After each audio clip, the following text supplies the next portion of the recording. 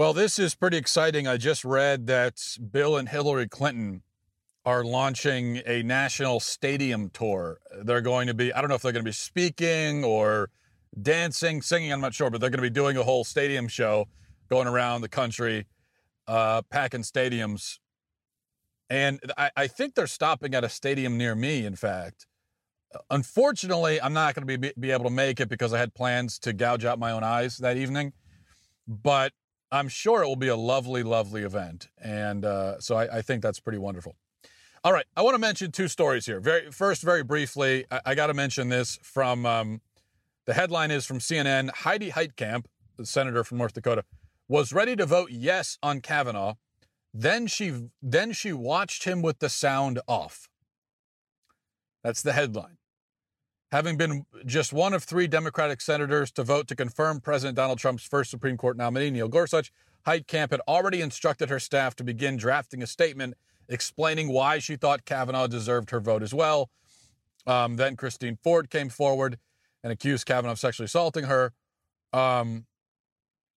She watched Ford's testimony, it says, and then she watched Kavanaugh's, and then she watched Kavanaugh's again, but this time with the sound off. It's something I do, she said. We communicate not only with words, but with our body language and demeanor. I saw somebody who was very angry, who was very nervous. I saw rage. And a lot of people said, well, of course you're going to see rage. He's being falsely accused. But it is at all times that you're supposed to acquit yourself with a demeanor that's becoming of the court, Heitkamp said.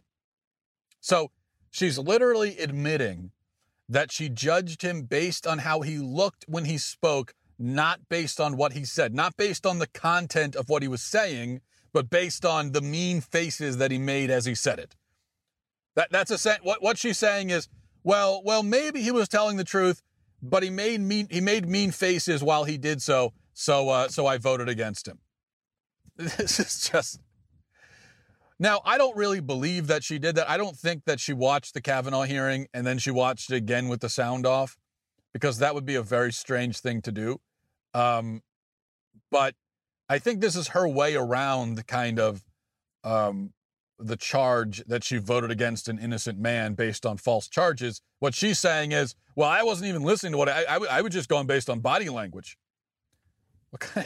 Yeah, you can read a lot based on body language, but you have to pair that with what the person is saying. You can't just watch them devoid of context, devoid of what they're actually saying, and then make judgments based on their body language, obviously.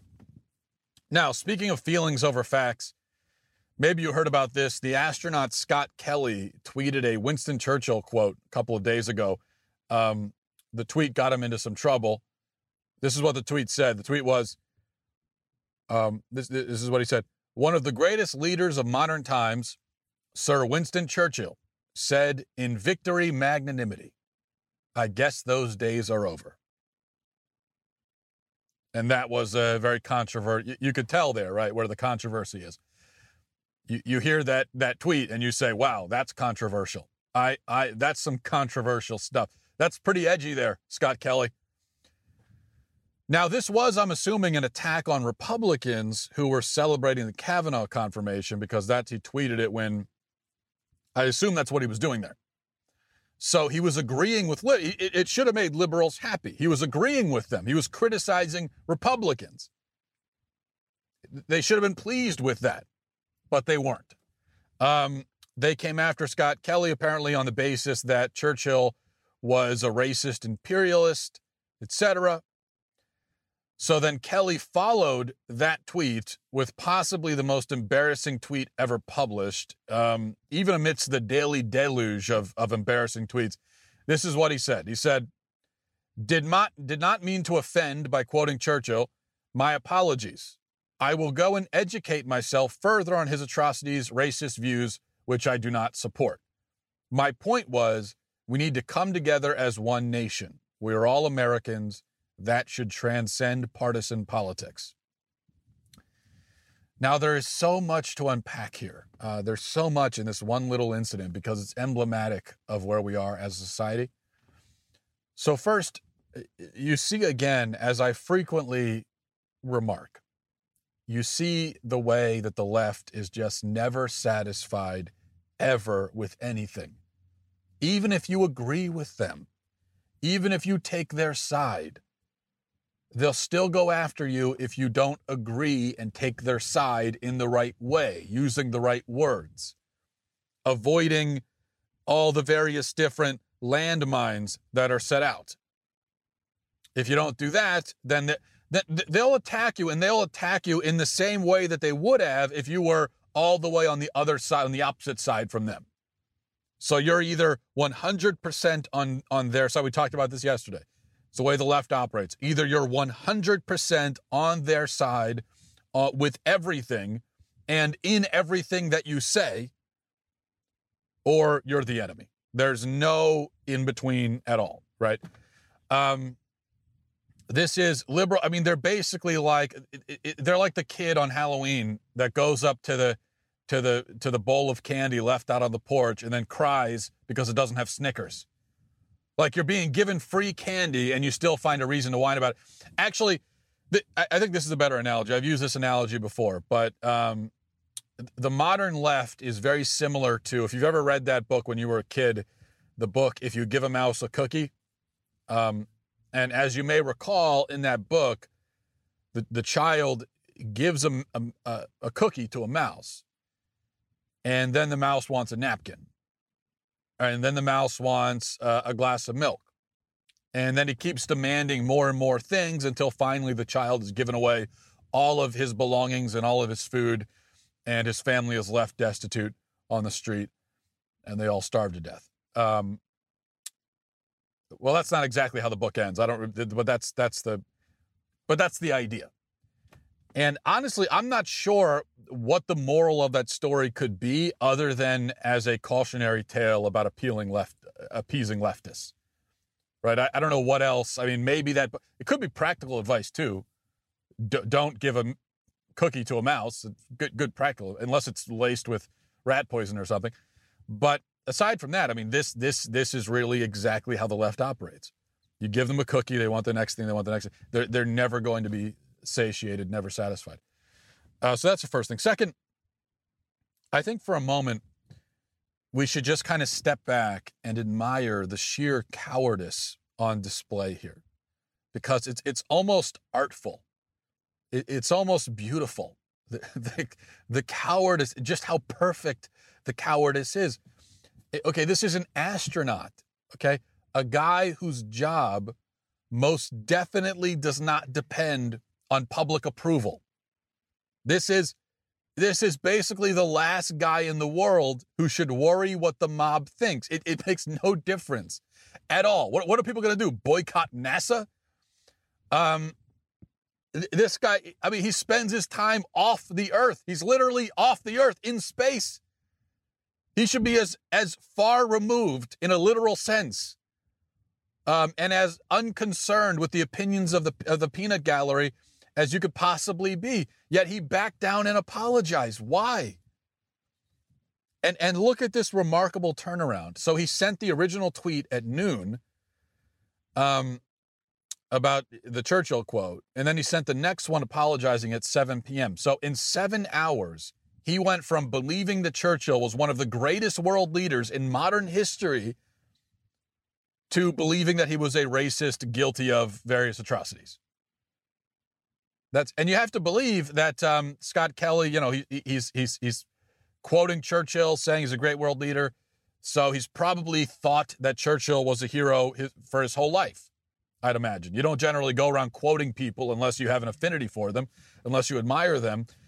So Kelly abandoned a presumably long-held conviction that Churchill was a great world leader and ran all the way to the other extreme, labeling him a racist, guilty of atrocities, in the span of an afternoon. That's all the time that it took for him to say, you know what, yeah, I was wrong about this my whole life. Third thing, and this gives me a chance to underline a point that I'm constantly making, but it's an important point. Never apologize to the mob. this is what happens. Never, ever apologize to them. The problem with apologizing to the mob is that, first of all, it's always going to be a disingenuous apology, because nobody ever has a real, authentic moment of self-reflection where they realized they were wrong about something because a bunch of idiots are screaming in their face. That's not. It's possible to say something and then reflect on it and later say, you know what, I was wrong about that. Shouldn't have said it.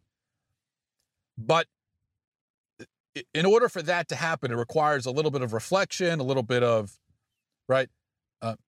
But if there's a mob screaming in your face, that's not, and you apologize in response to that, most likely you're apologizing just to get them to shut up. But you won't shut them up. In fact, you're only going to make it worse on yourself. Because all the people who were mad at Kelly for quoting Churchill, they're still mad. And they're mad because they were never really mad to begin with. Their anger is performative. As anger is so often, as is so often the case with anger in modern society, it's performative. They're just taking advantage of an opportunity to jump on a dog pile. They're not going to stop just because you apologized. Only sincere people are satiated by apologies.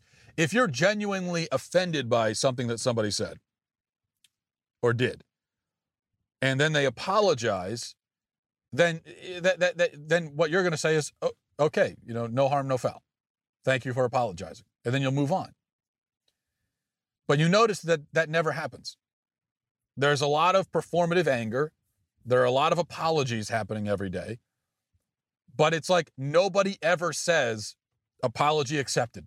Have you noticed that apologies are never accepted ever anymore? Nobody ever accepts an apology, because the people who are being apologized to, the people that are receiving the apology, they were never angry. There's actually not anything to apologize for. So this is a disingenuous apology being given to people who are disingenuously, fraudulently offended. So it's all a charade. It's all pointless. And then you just compound your problem, because what happened to Kelly is he originally tweeted the Churchill quote, and he had to deal with the performative anger of the left-wing mob, and then he apologizes, and they're still angry, quote unquote. But now you also have mockery and disgust from the other side. Now you have people like me and many others making fun of you for it. So all you've done is you've turned everybody away. You've alienated everybody, which is the way that this always works. How many times do we have to see it? How many times do we have to see this play out before we see this is how it works? When you apologize to the mob, it's not going to stop them. And all you do is you disappoint and alienate and earn the scorn of the people who would have otherwise defended you. So don't apologize to the mob, especially if you're an astronaut and there's absolutely they can't do anything to you. There's no reason to worry about what they're saying about you. But even those of us who are not astronauts, I think we could take a lesson from this. This is our 50th such lesson in the last month. Never apologize to the mob. I'm not saying never apologize, period, in your life. There may be times to apologize, but don't apologize to these people. Don't apologize to angry internet trolls. Don't apologize to these rabid swarms of phony charlatans who are just really super excited for the opportunity to be offended by something. Don't apologize to them. And I would say that even if you really are wrong, which obviously Scott Kelly was not wrong in quoting Churchill, but even if you say something and you're actually wrong about what you said, well, still don't apologize to the mob, because they're not owed an apology. Why are they owed an apology? Why are a bunch of idiots on the internet? Why do you have to? You didn't hurt them.